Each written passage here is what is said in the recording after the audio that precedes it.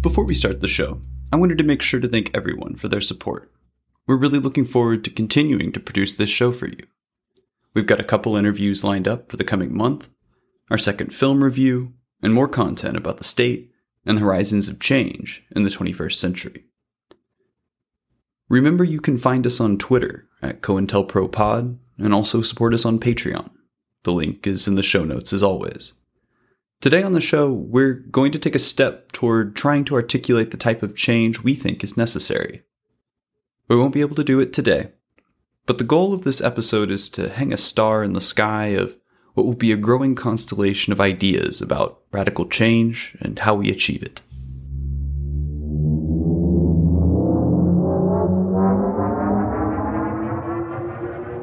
I'm going to start this off with a radical claim. Everyone in the United States who lives west of the Chesapeake River lives in a colony of the American Empire. If you live west of Richmond, George Washington is still mad he doesn't own your backyard. Yet, in our frothing nationalist exceptionalism, we call the colonization and annexation of the lower 48 a manifest destiny. Never mind that in any other country, a pseudo-religious crusade of a nation designed to reach the sea would be recognized by Americans for what it was, an empire, plain and simple. In the urbanized areas of the United States, and especially on the coasts, we can identify the features of the imperial core. The elite reproduce the ruling class in high-caliber institutions of secondary and higher education. What remains of industrialization is still concentrated here, where weak and ineffectual unions stand sentinel over employees that are the global market's equivalent of a vestigial tail. Yet, in the imperial cores that aren't on the East Coast, we see the contours of colonial society on display. We can identify the settler's town as we walk down Michigan Avenue in Chicago, with its clean sidewalks and gleaming buildings. The administrators of the colony dash between the buildings carrying out the professional work of the empire. While at the concession stands and watering holes, the native people work at the counters. In the evening, they leave the settler town and travel to Inglewood and Cicero, to the natives' town, what Algerian anti-imperialist Frantz Fanon called the crouching village of ill repute. In the post-industrial United States, as everywhere, the revolutionary proletarian class either never was or is long gone. But the objective and subjective conditions of capitalism on the periphery of empire abound every day, unavoided, unrecognized, and unacknowledged in the very fabric of modernity. Thomas Jefferson's dream of the citizen farmer lies dashed and shattered in every rural community in the U.S., which clings to life while fiscal and social conservatism condemn its impoverished population to ever greater misery. All that's left is the empire. On this week's episode, we make a case for a renters movement. I'll be arguing that a sufficiently organized renters movement would be capable of extracting a guaranteed standard of social and economic rights. We'll do so by comparing renters to the anti-colonial movements of the 20th century, especially as those movements were understood by Frantz Fanon. As I've already laid out, we can and must interpret the United States as an empire, but not just overseas, but here in the lower 48 as well.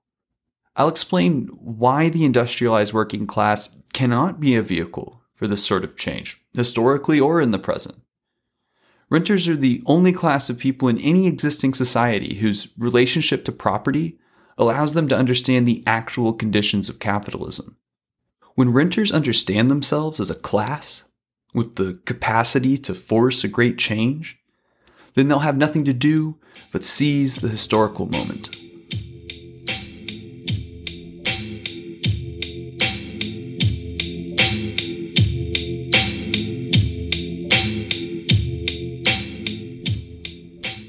An observable failing of leftist social theory is that the revolution never happened where the writers and theorists of the 19th century said it would occur.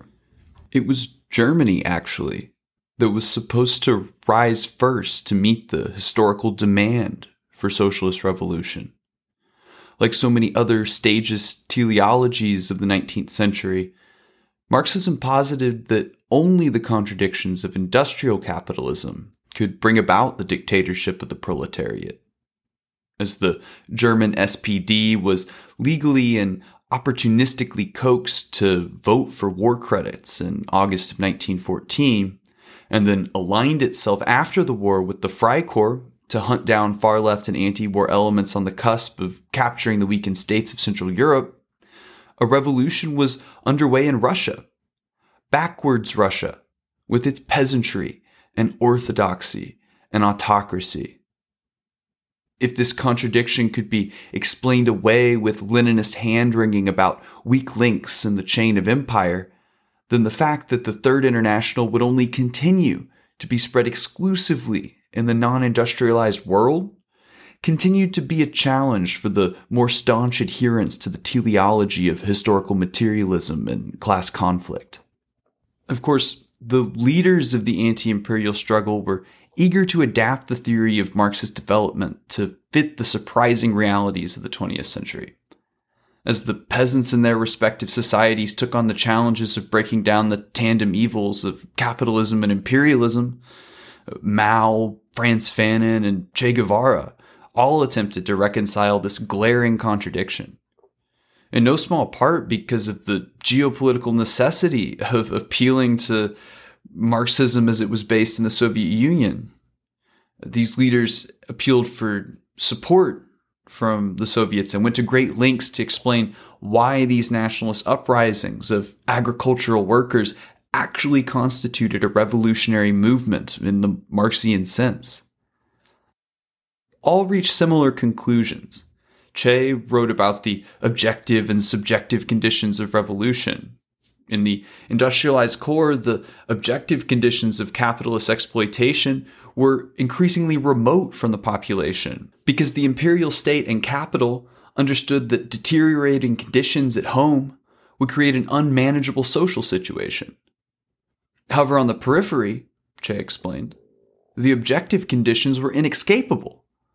No peasant could deny the intolerable conditions of exploitation on the capitalist periphery. Therefore, the only obstacle remaining to the revolution in, say, Cuba, was to alter the subjective conditions. As soon as the critical mass of the peasantry believed that they were capable of altering the terms of their existence, the revolution was already underway. But in the industrialized core of the empire, neither the objective nor the subjective conditions of revolution could ever be met. The lower and middle class in the United States, those industrialized workers in the imperial core, for instance, believed that their investment in the system of imperial capital was in their interests, regardless of what level of exploitation was subjectively present in their everyday lives. For a while, they were correct in their appraisal of where things were headed, but the demand for ever-increasing productivity means that even the settlers may enter the native caste.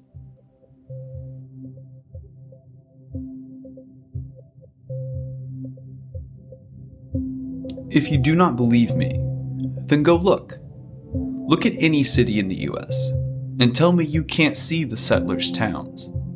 What Fanon called a strongly built town, all made of stone and steel. It's a brightly lit town. The streets are covered with asphalt, and the garbage cans swallow all the leavings, unseen, unknown, and hardly thought about. The settlers' feet are never visible, except for perhaps in the sea, but there you're never close enough to see them. His feet are protected by strong shoes, although the streets of his town are clean and even, with no holes or stones. The settler's town is a well-fed town, an easy-going town. Its belly is always full of good things. The settler's town is a town of white people, of foreigners.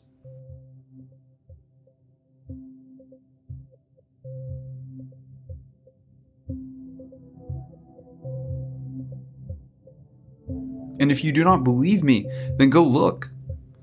Look at any city in the US and tell me you can't see the natives' town with its manicured racial partition, what Fannin called the Negro village, quote, the Medina, the reservation, a place of ill fame peopled by men of evil repute. They're born there, it matters little where or how. They die there, it matters not where nor how. It's a world without spaciousness. Men live there on top of each other, and their huts are built one on top of the other. The native town is a hungry town, starved of bread, of meat, of shoes, of coal, of light. The native town is a crouching village, a town on its knees, a town wallowing in the mire. The look of the native turns on the settler's town is a look of lust, of envy. It expresses his dreams of possession, all manner of possession, to sit at the settler's table, to sleep in the settler's bed, with his wife if possible. The colonized man is an envious man, and this the settler knows very well. When their glances meet, he ascertains bitterly, always on the defensive, they want to take our place. It's true, for there is no native who does not dream at least once of setting himself up in the settler's place. Go look out on the entire world and see it divided between the settlers and the natives, between the property owners and those who rent their place in the mire from the settlers.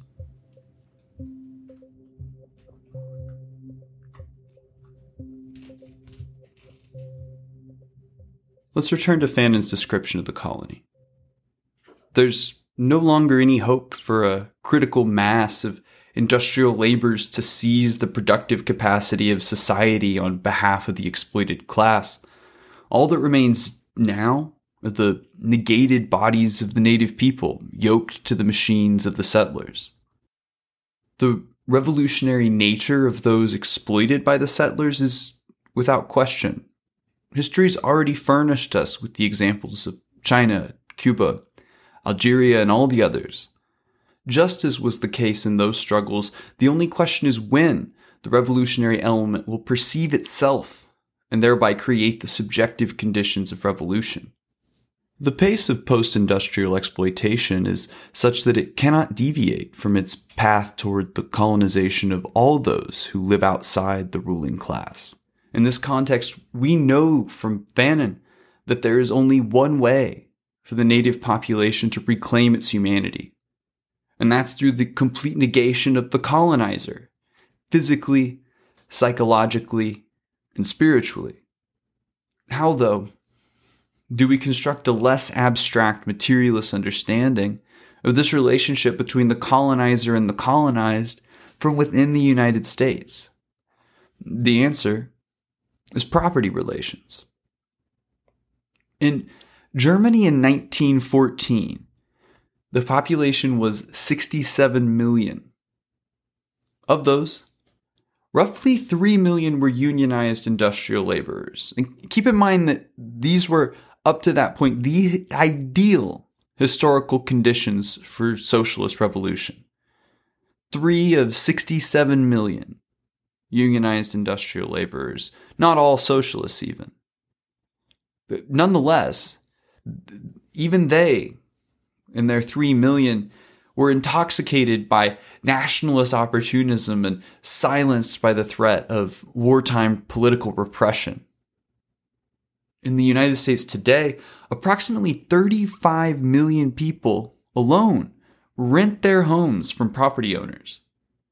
However, in this regard, the left in the US has a big problem, which is that its ranks are composed of comfortable professionals, many of whom own at least one home. Furthermore, when the rubber of redistributive policy hits the road, the homeowners all vote with the capitalists, regardless of their leanings on the culture war. This month, political analysts fumbled around trying to explain the strangeness of the New York City mayoral race, which was dominated by feckless center and center-left candidates. In a piece published June 15th, journalist Alex Yablon drew together the research and analysis of the interests and voting patterns of homeowners in New York and elsewhere, noting that the only real interest a homeowner has is in the maintenance of the status quo. This is, of course, not to mention that the rent seekers who garnish wages of the underclass profit exponentially from the exact same continuity. It's therefore no coincidence that suburban homeowners are the focus of the Democratic Party under a Biden administration that told the donor class that, quote, nothing will fundamentally change. It's no coincidence that the only substantive reform offered by the Biden administration amounts to paying that same class of people to have more children. This is, of course, what we should expect from a party oriented around the suburbs and home ownership. Because property owners understand correctly that the political system exists to protect them and their interests, while decades of atrophied social services and the flight of industrial capital has led renters to understand correctly that the existing political system will never offer them any form of amelioration or reparation. The only hope for a different future is for an organized class of renters who can orchestrate national rent and labor strikes to ransom a new political and economic system from the property owners. A militantly organized core drawn from the population of 35 million renters in the U.S.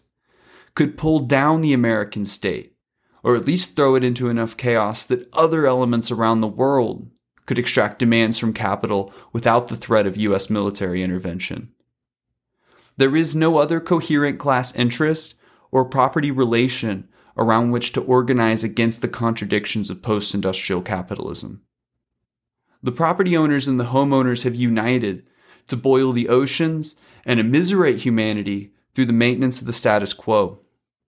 The only option is for those who they exploit to form a militant renters union to call for the abolition of rent seeking and the dispossession of all those who own and profit from that structure.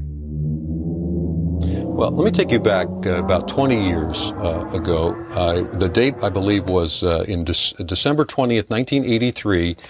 You were meeting with Saddam Hussein. I think we have some video of that. Of that meeting. Tell me what was going on during this Where meeting. did you get this video? From the Iraqi television? This is from Iraqi television. When did they give it to you? Recently or back then? We've dug this out of the CNN library. I see. Isn't that interesting? There I am.